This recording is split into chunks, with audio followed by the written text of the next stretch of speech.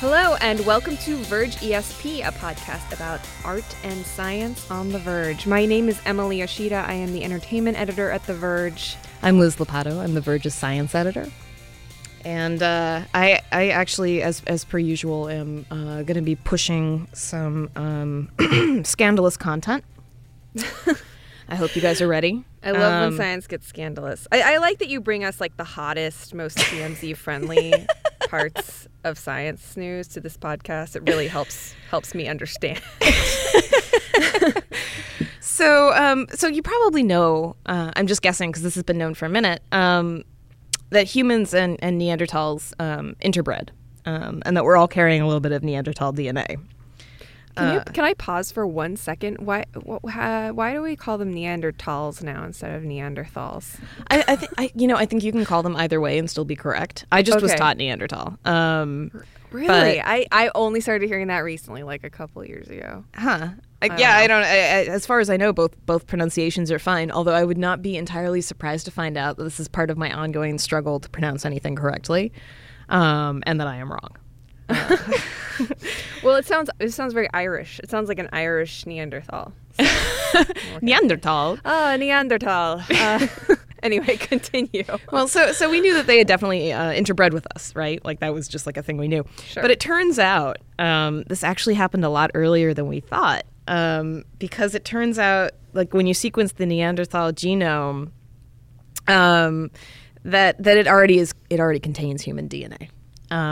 So it looks like it was inherited from people who migrated out of Africa, and that they must have migrated out of Africa about 50,000 years earlier than our previous estimates in order for that to work, because humans had definitely contributed DNA by about 100,000 years ago. Whoa. So, in addition to being a racy finding from Sexy Science, we also have a really interesting piece of evidence that our timeline for when humans left Africa is not totally correct. And this may show proof that not only did Neanderthals and humans interbreed once, they did so many times. So does that mean, obviously that is that like a vestige then of humans like mating with the thing that their previous stage of evolution, or what explains that, and what was the result of it? Well, so humans and Neanderthals were running around at the same time, and it's not unlike when horses breed with donkeys, except that it looks like the offspring from these interbreeding events must have been sexually viable. So they were close enough for us to interbreed with, even though they were not the same species, but different enough, obviously, that you have these big morphological differences. Just big differences in like the way the skull looks, for instance. Sure. They're not quite the same thing, but close enough that you can still go back and forth. I mean, that's the thing that happens in speciation, actually, where you have periods before the species are so distinct that they can't interbreed anymore, where you see a little bit of gene transfer. So given that these guys were essentially our cousins, that's sort of, I think, where this comes from. Interesting. So like, is that considered bestiality? I don't want to take it there, but like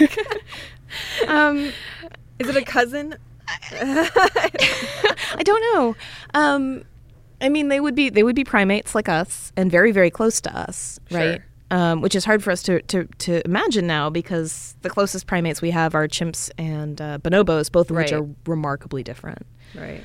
So you would need to imagine somebody that is almost human, is human-like, very human-like. Neanderthals had art, they had culture, they seemed to bury their dead. There were, a lot of things that you associate with humanity, their society also had, that just looked different enough to be a different species. Interesting. All right. Well, I there's another. I guess this is scandalous bit of science news that you wanted to share with us about. Yeah, about salamanders. I'm bringing the outlaw science today. So the U.S. Department of Fish and Wildlife, in order to prevent this salamander fungus that was spreading, banned the import and interstate trading of about 200 species of salamanders. Fine. But it turns out that the U.S. is a major hotspot for salamander smuggling and for reptile smuggling in general. And like there are whole crazy books about this. Like if you think smuggling cocaine is wild, you should see the people who smuggle like boa constrictors. Oh yeah, Craziness. and birds, like tropical birds. Yeah. And it's just like whatever, people do it, and it's a tremendous problem.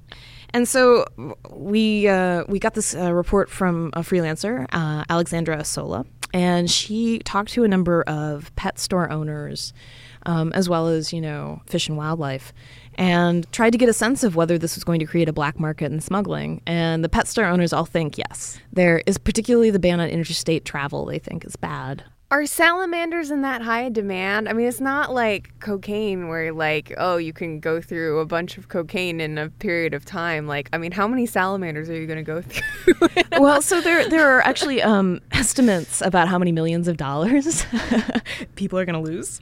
Wow. So pet stores overall are scheduled to, they're estimated to lose about $10 million in direct and indirect costs. So like salamander sales plus like the tank and whatever else. And a lot of these distributors are smaller. But there is a total market for salamanders as pets. I actually cut this line out of the story where Alex is like, oh, it might surprise you, but a lot of people actually own salamanders as pets. And I was like, that doesn't really surprise me. And that's actually the only thing I would think of for buying or shipping salamanders would be for pets. That's my question. I also can't think of that many people I know who own a salamander. Exotic pet people can get really intense, and like not everybody who owns a salamander is, the kind of person who necessarily gets intense about it, but like some of them do. But the other piece of it, of course, is that one of the distributors we spoke to was distributing to NASA, and that was across state lines.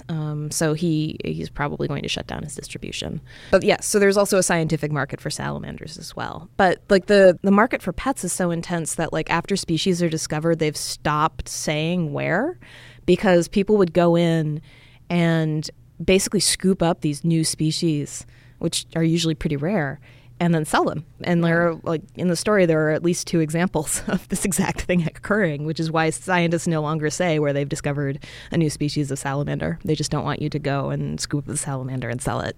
Man, I'm Google searching salamanders right now. They are so cute. Oh my God. They got a big smile. Yeah. I'll get a salamander. Why not? Oh, and they get so tiny. Okay, all right. Well, this could go on for another hour. I could just keep Googling images of salamanders. One thing from the entertainment side this week, we actually got an exclusive on this from Netflix. So Netflix, this was announced during at CES, which I was not at this year. But Netflix expanded like massively this year. They'd already been in a number of countries, and they're not just U.S. and Canada. They've been in Europe, but now they're in 130 countries, and they are rolling out a lot of programming that kind of reflects that. Narcos is sort of an early example of that. You had a show that was not primarily in English. It was sort of Spanish and English, and kind of not necessarily made for an American audience. And then there's a French show called Marseille that's coming out this spring. So they're kind of becoming a global TV station, which is something that feels very future-y. I mean, I feel like when I was a kid, I always wanted to watch like TV shows in Japan, and you had to go to like a bootleg video rental store and get, VHS recordings of stuff from TV, or like my mom's friend would send us VHSs, and it was always wonderful and foreign to see what people were watching in other countries.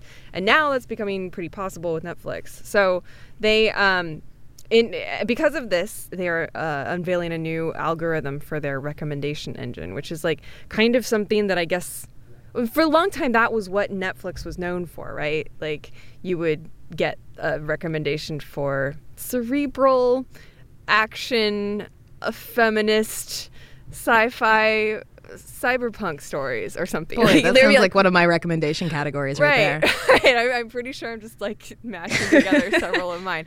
Or like some, quiet period dramas with a strong female lead, I get a lot of nature documentaries, like, a lot of David Attenborough for some reason. Yeah.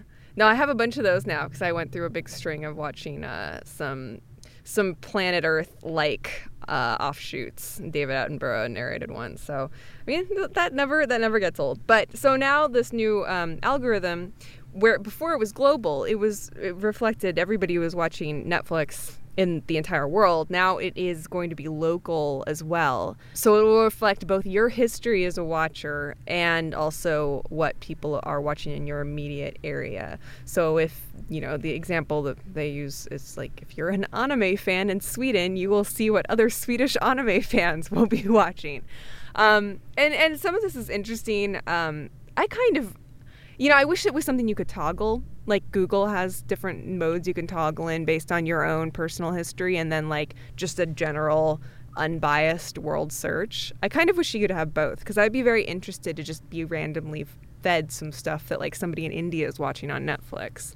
Yeah, I would love to see what someone who has similar tastes to mine but lives in another country is watching, because I feel like that's like, for me, that's like one of the problems with trying to get international work. Totally. Is like just even knowing where to look for it. Yeah, like, and like every once in a while I'll get lucky and I'll stumble across a director who I really like, and I'll, find an interview that's in translation, and I'll read who their influences are, and that gives me a couple of other directors to go look for. But it's really very haphazard. Yeah. So, Yeah, so I feel like, I understand why they want to do this, just to make it more manageable. I think, the average Netflix customer in the U.S. is not necessarily going to be interested in what somebody on the other side of the world is watching. But, at any rate, I am kind of very excited about the prospect of all these, different shows and different, original movies and stuff made for different audiences all being in one place and being promoted pretty much equally, like as far as like the way that Netflix promotes their shows. Like we're getting promotional stuff for, this French series, and we're getting everything promoted to us in the same way that like Orange is the New Black is. So I think that's kind of cool. But let's move on. So, last week you may have heard a bunch of stuff about gravitational waves, and I kept getting asked about it over the weekend. Uh-huh. So it seems like it's something that people are interested in and curious about, but aren't really very sure what it is. Like they know it's a big breakthrough, but they don't really understand with what. So I'm going to do my best to try to explain gravitational waves. If you haven't already read or seen Lauren Grush's excellent story and video, she does a good job of explaining it, and I am going to try and then, hope to answer some questions about gravitational waves. I'm going to poke in with questions constantly. Yeah. Good. So, okay. So here's the background. The gravitational waves were predicted by Albert Einstein in 1918. They're part of this theory of general relativity. Now, as you may know, general relativity is in conflict with what we understand goes on with very small particles. It's one of the reasons why things like string physics exist, to try to make relativity and quantum physics talk to each other, because they shouldn't both be true, and it looks like they probably both are. So something weird is going on. And so gravitational waves, confirming their existence, confirms a big part of general relativity, and is sort of, potentially something that allows physicists to say, okay, we know this part of the theory checks out. Let's go next. And one of the things, this is just a personal note, one of the things that bugs me about the way that science gets taught is you don't get taught the failures, you only get taught the successes. Sure. And so in that spirit, I'm going to tell you gravitational waves people have definitely announced finding them a few times before and just have been wrong. Uh-huh. Like that. So this may also be wrong. I just want to be super clear. These may not really be gravitational waves. Well, so how are they discovered? Because we know that gravity exists to a certain degree, or I mean, maybe we don't. But okay. Well, that's actually a little complicated. Sure. Okay. So relativity, as you know, was the theory that sort of moved us from the Newtonian understanding of physics, where space and time are separate entities and they're fixed and they're constant, right? So time doesn't stretch or bend. Space is basically the same all over. And it turns out that that's not right. That space and time are the same thing. They're space-time. And that's kind of the medium in which we're all sitting. And so the way that gravity works in this understanding, which is different from Newtonian understanding of gravity, where bodies are intrinsically attracted to each other. Sorry. To go back to dirtbag science. Sorry. For a minute. Couldn't help it.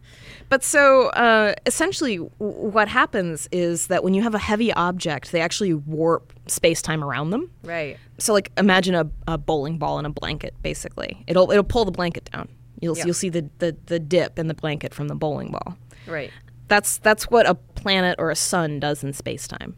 Yeah. And then, a smaller ball would then sort of roll along the blanket in a way that is essentially gravity, right?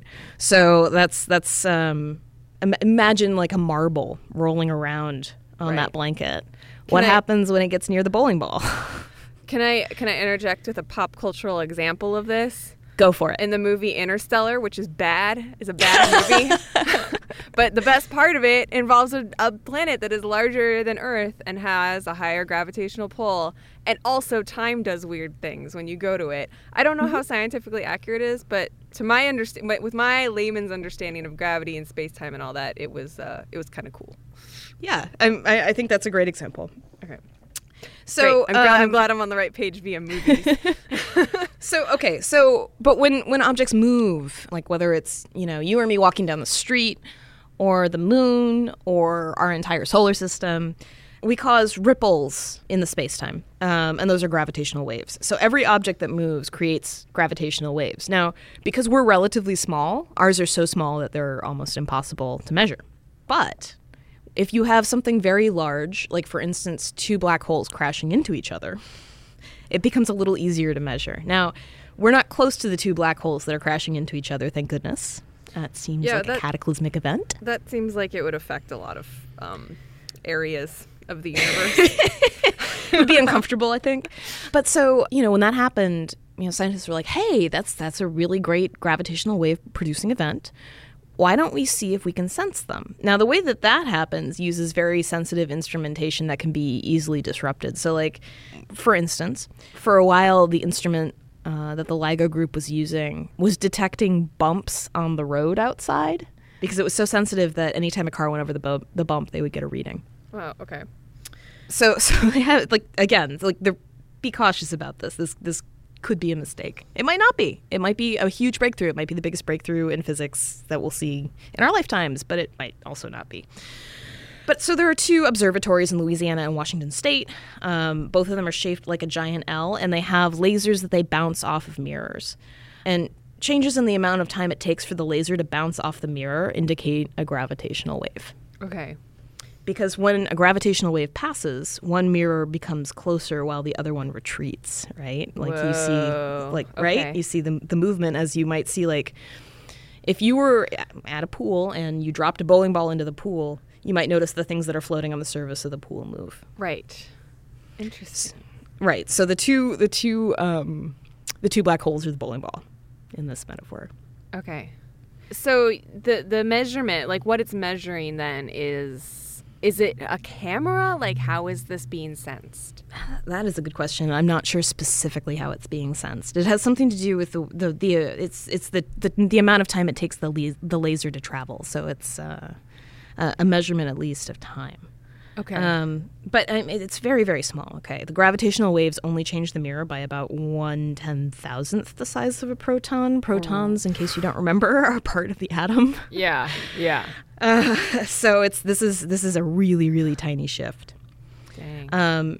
And there are a lot of possible interferences. So let's hope for the best. So you were telling me about some of the applications of this, and one of it involves being able to see objects in space that we might not otherwise be able to see because of their gravitational waves. And I use the word see. You're using air quotes. Yeah. See. So what's interesting about this is it's hard to measure a black hole directly because black holes don't give off light. That is the definition of a black hole. I mean, they do eject some energy, but whatever. So being able to observe entities that don't give enough light for us to be able to see them with most of our visually oriented telescopes is really exciting. Yeah. What they're hoping to do is be able to measure things like black holes that don't emit a lot of light but exist because you can measure their gravitational movement, basically. Right. And so they're hoping to launch a gravitational wave detector into space. It's called the LISA Pathfinder mission, and it's a partnership between NASA and ESA. What they're going to do essentially is go out to space, take advantage of the fact that they can make their detector a lot bigger for shooting lasers back and forth, because there isn't a lot out there, it turns out. Mm-hmm. And they're going to try to, detect and observe that way. Wouldn't it be terrifying if they realized that there was this like enormous body that like took up half of our night sky that we had not seen at all and was just like huge and invisible? Like, I don't know, something about that is like inherently creepy to me. Like, there's been this huge planet that we haven't been able to see for millions of years. Oh my gosh. Emily, I think that's a great premise for a sci-fi movie that we should write. It's been right in front of us the entire time. Yeah, that would be so scary. Well, that's exciting. That's cool. I mean, I never really thought of it as a question of whether or not we were able to observe gravity. It was always just something you kind of took for granted, but that's really interesting. Well, speaking about immense gravitational pull, Kanye West put out a new album this past week.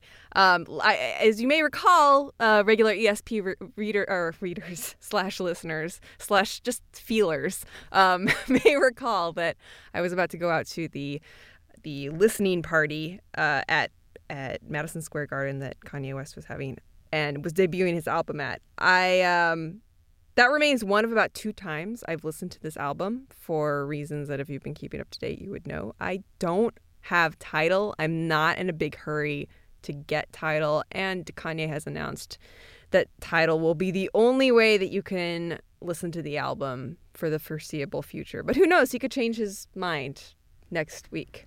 He often does. Yeah, I mean, this entire process of the Life of Pablo, as it's now known, has been as Jameson Cox put it in his review of the album on our site, which you should definitely read.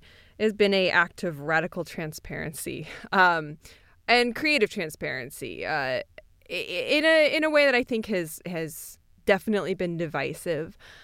I am a fan of it in principle. I think it's really interesting to have an album that, like, potentially he could be changing and updating constantly within Tidal. If it only exists on a streaming site, if that's like the only legal way to listen to this album, which would be a first for an album, that would be fascinating, that the artist could go in and tinker with the work itself, not just release new versions of it or do a new special edition of it, but actually go in and change stuff in it and have it still be the Life of Pablo. Like, that's very interesting to me.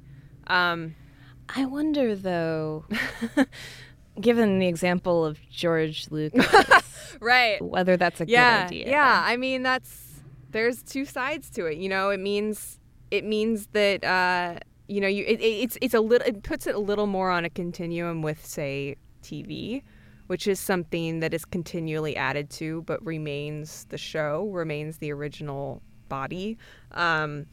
And, the next season of a show that you like might not be something that you love, but it's still a part of a show that you are a fan of until you decide that you're not.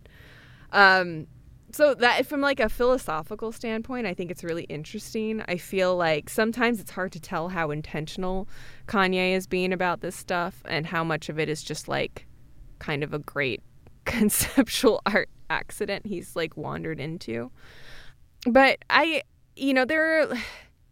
this album is not very compelling, like sonically on its own, and it's got, problems in it, shall we say. There's a new chapter of this problem written during the Grammys when Taylor Swift came back at Kanye for lyrics about her that are in the song "Famous," in which he. Oh, about how he's so famous, he made her famous. Well, he could still have sex with her because he made her famous, like implying that, one, that he made her famous, we're assuming via his interrupting her speech at the 2009 VMAs, And two, that anybody who, quote, makes you famous, you owe sex to. I mean, it's jokes and it's provocation and it's Kanye doing Kanye. It's just the shtick is a little thin now, and I think that's where a lot of people have sort of landed with this. We're used to Kanye saying provocative things, saying often misogynistic things, showing us misogynistic images. That's been a part of the Kanye journey, and you kind of take it all. If you're in, you kind of just have to, it's not that you're co-signing it, it's just a part of the experience of this artist. But this, when the art itself, when the music itself is not immediately rewarding, even Yeezus was a little bit like jarring the first time you listen to it, but then, it's an incredibly rewarding album. Not my favorite Kanye West album, but it's good. It's an achievement, and it was slapped together in a similarly haphazard way. I think that there is that sort of balance that people have where how much am I actually being respected and rewarded as a fan versus how much am I kind of putting up with and giving a pass to some of the more egregious things that Kanye's been getting up to. I mean, that's absolutely right with a lot of different kinds of art. Oh, for sure. We see this discussion about misogyny with rap a lot, and I wish it would happen more often. Oh with my pop God, yes. and with rock Thank you. as well. Like that's I think the thing that I think that makes a lot of people who seem like they're playing devil's advocate or something with rap, or seemingly defending lyrics like that. It's like, well, it's we were talking about vinyl last week. It exists in rock. It's always existed in rock. It's always existed in a male-dominated music industry, and other genres get more of a pass than some genres. But I don't know. You've listened to it, Liz. What did you think? So I should be clear. I've only listened to it twice. I'm not going to pretend that this is my final opinion. We're on the same page then. So, yeah. But it did feel to me less ambitious than other work he's done. Yeah. And not as interesting. Right. Yeah, it's I think there's less agreement between the different songs. I think that's the one thing you can say about Yeezus is that all feels like one album. That it's sonically consistent for sure. Yeah, it feels like a document of a place and a time and a thing that he was going through, and really holds together and listens through great. And same with Beautiful Dark Twisted Fantasy. Same with all of his albums, really. They're all like they're cohesive. Conceptually, they're pretty solid. The concept seems to be so meta and so much about the completion of the album that it gets a little weedsy just as a listening experience, which I don't think he's really that interested in it as a listening experience, though. Well, but if you're not that interested in it as a listening experience, then why do you expect anybody to buy it?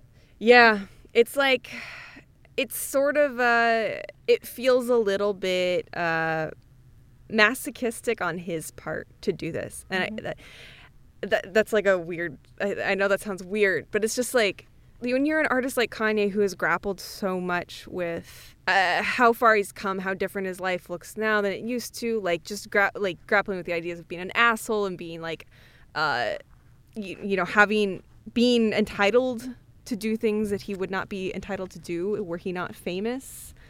I feel like some of this album is just like a testing of that premise. How much can I actually get away with and still pack arenas, still by the way, Madison Square Garden was not packed. I should say that. I really thought it would be. I don't know if they were not selling all the seats in it, because there was one section that was definitely empty, but it was not mobbed. It did not feel like a concert. It felt like a school assembly. It was great, still great, but it was not as rabid as I've seen crowds be for Kanye before. But yeah, but it's also a fashion show, so there's that. Well, one of the things that I think also distinguishes this is that with a lot of other albums, there's an entry point for non-famous people who just also live. And a lot of this seems to be consumed, like I'm thinking about Real Friends, for instance, and Famous too, actually. A lot of this is consumed with the mechanics of fame, and if there's one thing I've learned from following certain artists' careers, it's that those albums are often uninteresting and people don't relate to them.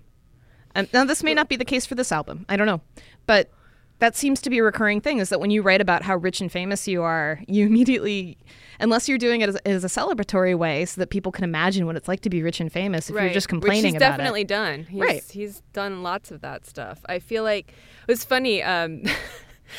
The cover, not to go completely off topic, the cover for Zayn Malik's album was released the other day, or yesterday maybe, which is a baby picture of him with tattoos, and it's very reminiscent of Lil Wayne's album covers, with like the school pictures of him as a kid with like the teardrop tattoo and all of that. Like that was, and it's a big thing in rap, and it's a big thing. You know, there are kind of the more humorous or weird approaches to it, like the Wayne albums, but then there's like, you know. One of the covers for Good Kid, Mad City, Kendrick Lamar's album, is, you know, a little family photo of him, you know, and it's like there's always that impulse to put where you came from at the front and center, and make that, never let people forget that. And I think that's a huge part of rap. And I think now Kanye doesn't have that. Kanye's story now is about like being essentially a Kardashian now, and it's like. We know his origin story so well that it's like he can't really return to that well anymore. I mean, he does, but it's not, you know, I feel like he's more interested in exploring what it means to be married to Kim Kardashian and have a fashion line and stuff. Which is fine, but I'm just thinking specifically about like Madonna's career, like the point at which it tanked was the point where she started complaining about being famous. Right.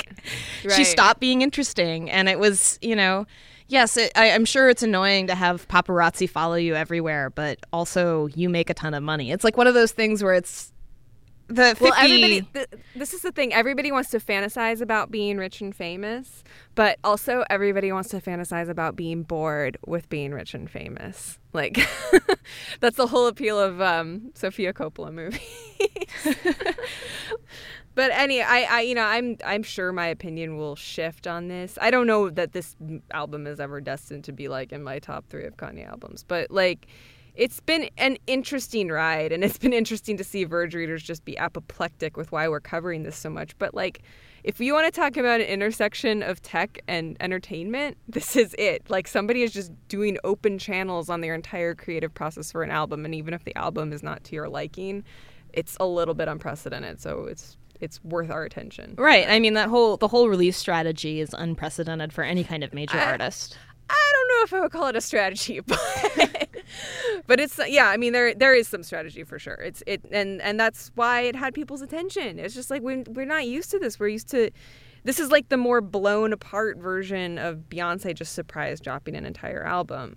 Like, this is the reverse of that, which is sort of, yeah, it's messy and it's cringy, and sometimes you want him to just like be banned from Twitter, but right, because there's so much of his persona tied up in the way that people understand and appreciate his art that it's hard to really separate the two.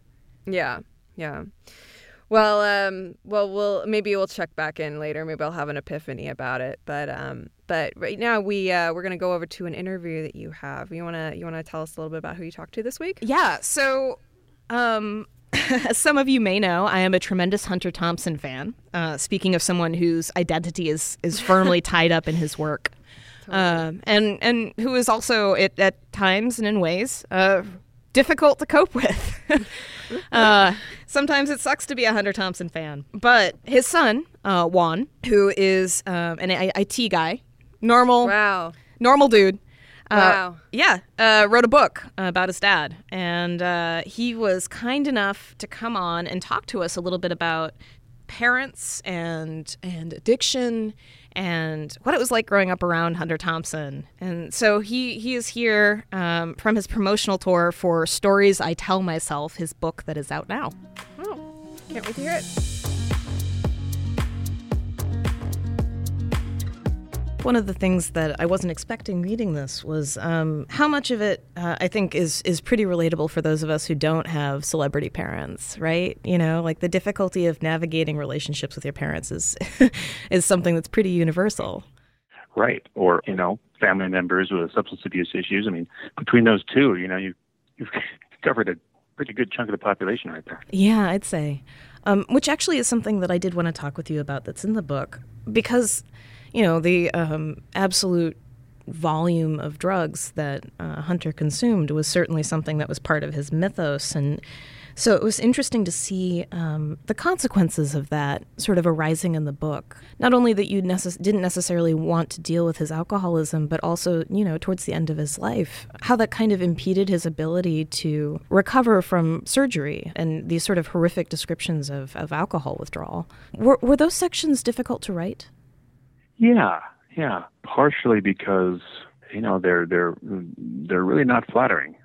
Hunter in the hospital was not at his best, but I felt it was important to, describe those times as clearly as I could, because it was an important part of our development of our relationship. And then, writing about how the alcohol and drugs really started to take their toll doesn't really even begin to describe it. I mean, they were really, just tearing down his body.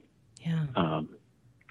By the end, and it was just so sad, for me and certainly for him too, as he realized that, he was losing his ability, he was losing his independence, that he couldn't go where he wanted, he couldn't, travel as he wanted, and eventually, he couldn't even, control his own bowels. That was just so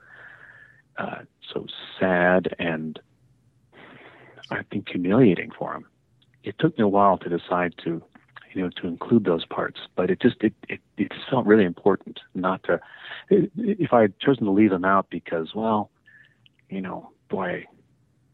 are really humiliating, things for Hunter to undergo, and so I'll just keep that under the covers. So yeah, people don't see that. That just it just felt it didn't feel right. And when I would think, what would Hunter want? Would he want me to include this? And I always just got this strong feeling of, tell the truth. Just tell the truth. Now, had he been alive, it would have been a completely different thing. It would have been much more difficult decision, and I'm not sure it would have been the right one. But given that he was dead and he didn't have to, deal with the public knowledge of this stuff, I really think he would have been disappointed if I had just hidden that away. Right. He was known for his honesty, I think, at least in his writings. I'm thinking of Fear and Loathing on the Campaign Trail 72, where he has these McGovern staff members that will talk pretty openly to him. He's like, none of this is going to be off the record. It's all going to be out there. And then once McGovern starts to win, they just evaporate as soon as they see him. Yeah. One of the quotes I love is, I don't remember exactly how it goes, but basically, he went to cover that race and he had no intention of staying on as a Washington correspondent. So, he didn't care if he burned his sources because he wasn't going to need them, to get his White House press credentials. And I love that because he had the freedom to write exactly what he saw and thought without worrying about, pissing people off. Yeah. That is certainly one of his virtues as a journalist, was that kind of honesty, I guess, for lack of a better word, an unwillingness to play games. The reason that I wanted to talk with you a little bit about those sort of difficult later years is that as a fan, it always sort of bothered me that he never did another book-length work, of entirely new material after Lono. So it's heartbreaking to discover the reason why. Yeah. And I know that must have been difficult for him as well, especially since he had spent so much of his life writing and really caring about the written word. Oh, absolutely. I think being a writer was the most important thing to him. It was more important than family, than relationships. I think being a great writer was what he wanted most of all from a really early age. And it became progressively harder and harder for him to sustain the concentration, to write longer pieces, or even those, the columns of 1,000 words, 1,500 words became just these Herculean efforts. And I believe that was one of the factors in his decision to kill himself, was when he realized that he could no longer write and if he can no longer write, what's the point? Why wait around? I mean, I am no Hunter Thompson, but I certainly think that if you were to take away this thing that I have for most of my life now, drawn a great deal of meaning and power from, I too would be left somehow adrift or afloat, So that's certainly a feeling I can understand. There are a few things worse than sitting down to write something, knowing you have something important to say and nothing coming out. Yeah, and then on top of that, the knowledge that this is not just a temporary case of writer's block. It's just not going to go. It's not going to get better. I am sure he's just felt despair at that thought. Yeah, I mean, one of the things that I sort of drew from his work was he talks about having rewritten, just retyped.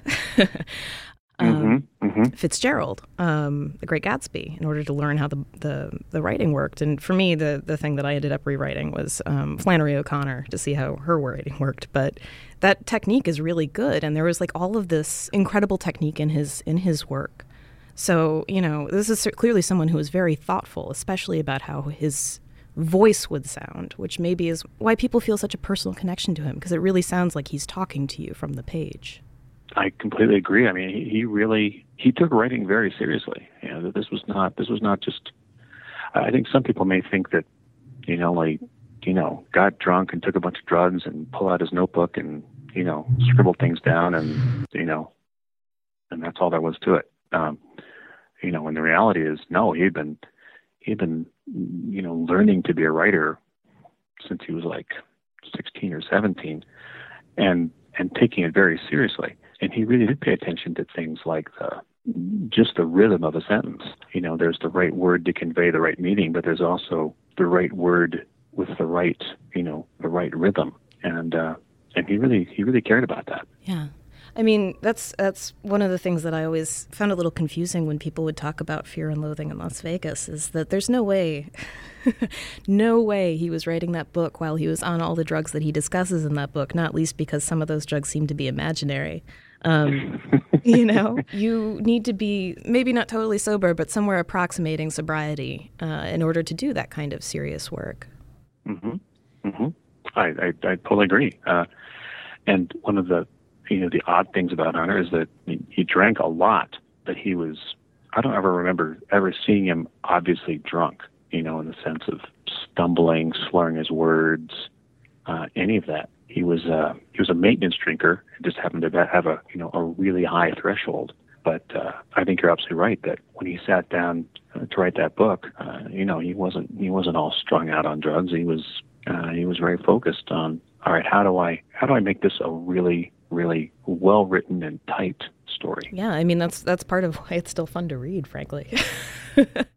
Yeah. And I also, having lived in Oakland, that's where I am. One of the things that's most remarkable to me about Hell's Angels, which is sort of before he got into the gonzo style, is, if you read the end of it, there's that lovely romantic image of the motorcycle, but in the middle, there's this discussion of what we're going to do with men like the Hell's Angels when there's no room for them in society, which is still as prescient now as it was then, except that I think Hunter maybe didn't see the rise of the prison industrial complex and that would be what we would do with them. But I'm curious to know, how often do you reread his work? What is that like for you? Oh boy, it's actually been a while since I've sat down to read cover to cover. I started reading Fear and Loathing in Las Vegas a few months ago, and it's never been one of my favorite books of his. But I thought, you know what, I gotta read this again, because I probably haven't read it in 20 years, and read it again with from a different perspective. And both reading that and some of the fragments from Fear and Loathing in the Campaign Trail, or even Hell's Angels, I'm just always just struck by how well written it is. And with Hell's Angels, it's a more straightforward style, but it's just so tight. There just aren't sentences or phrases you think, well, that was kind of awkward, and why'd you put this in here? And I mean, he was a real craftsman. And then even when I call it like discovering his gonzo voice, it appears to be a more sort of spontaneous, form, but I don't think it really is.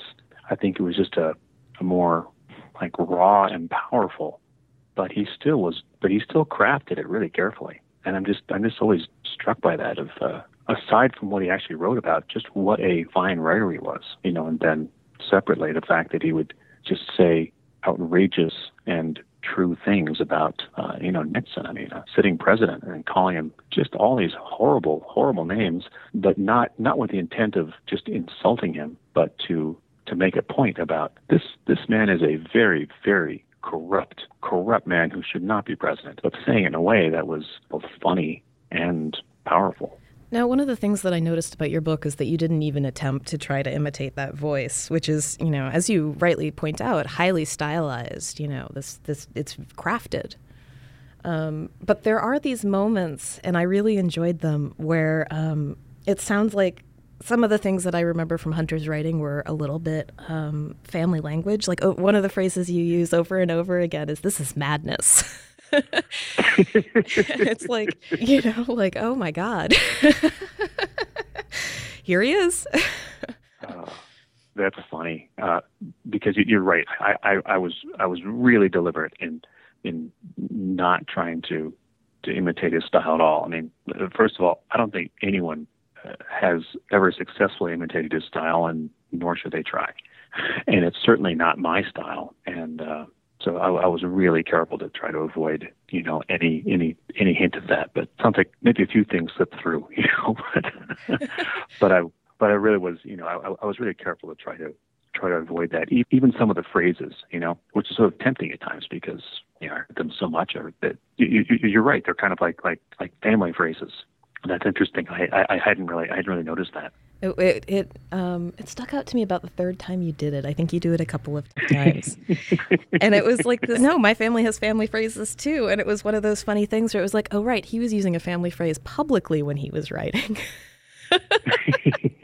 Like, this was just how this guy talked. Yeah.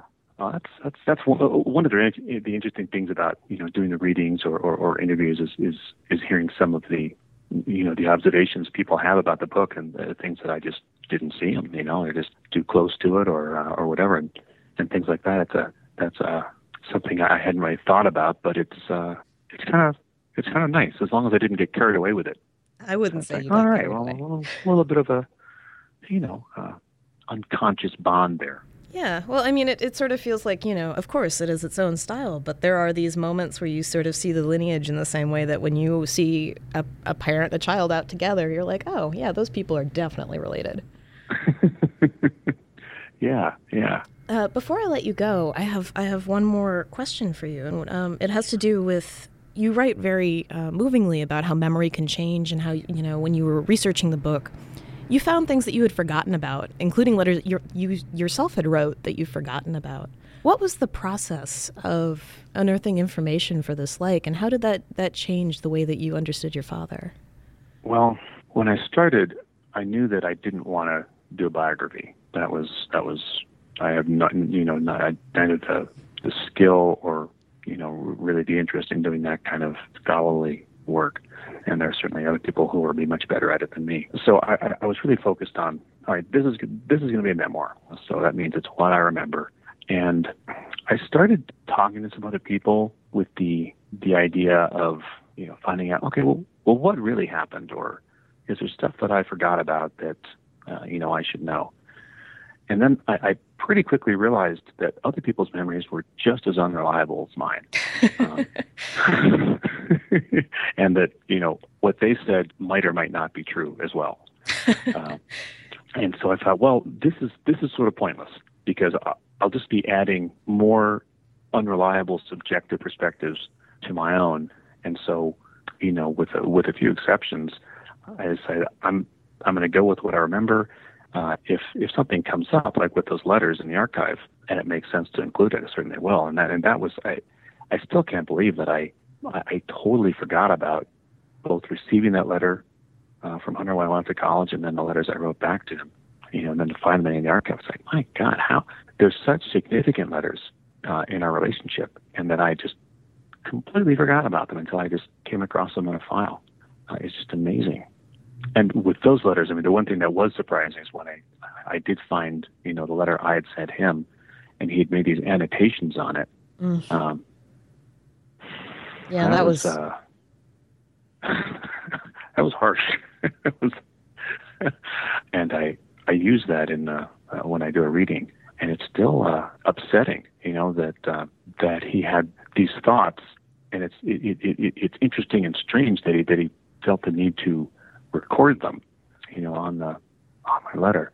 But there's just such a clash between the letter that he wrote me, which I know he was totally sincere in writing that, and then his notes, which were not exactly supportive. So getting back to your original question, so some of the things that I learned, I just got some insights into, like, for example, that how he was, I think, confused, frustrated, and more than that, like, there's almost a sense of, I was going to say disgust, but that's not quite it. But this sense of, I don't know what to do with this guy. He's a mess.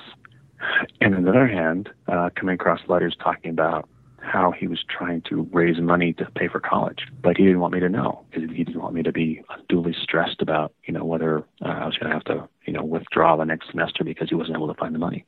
So there's just so much complexity. And I knew that going in, but, finding more of these letters just reinforced that he was not a simple man. And he didn't have, even regarding me, not like, he didn't have one viewpoint, like, this is how I see my son. He had different viewpoints depending on, I don't know, what mood he was in that day, and there's just no way to kind of collapse all that stuff down into one consistent person. Like, my father was this. Well, no, he wasn't. He was a whole bunch of things. And there's no way to reconcile those. You know what I mean? That's just who he was. He was just a huge bundle of competing forces and impulses. You just never know which one was going to come out on a certain day, and that's who he was. Yeah, I mean, I think of Lewis Hyde, a former professor of mine, wrote this book called "Trickster Makes This World" about trickster figures in art. So you have like Hermes, yes. Not quite male and not quite female, but both. And you have, throughout various different kinds of folklore, you have these people who don't fit into any one neat slot, and in so doing, by proceeding through the sort of the fabric of their society, they tend to create more openness for the rest of us. And so I think of that a lot when I think about Hunter, actually, because you do get this sense of him as a very strong moralist, but also this sense of him as a totalist at the same time. Yeah, that's a really good point. I'd never thought of him in that terms, but I think that's a great point. Yeah. And always, shifting and never being quite sure of what his motives were. That's really interesting. Thanks for pointing that out. Well, sure. Listen, Juan, I want to thank you for your time. Oh, my pleasure. My pleasure.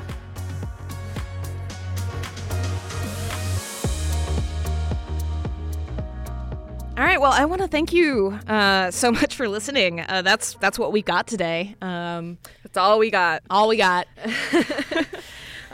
Yeah, thank you so much for listening, everybody. Be sure to subscribe to Verge ESP on Apple Tunes, on iTunes, on Tidal, Subscribe to us on Tidal exclusive, and do leave us a review or a rating if your heart so desires.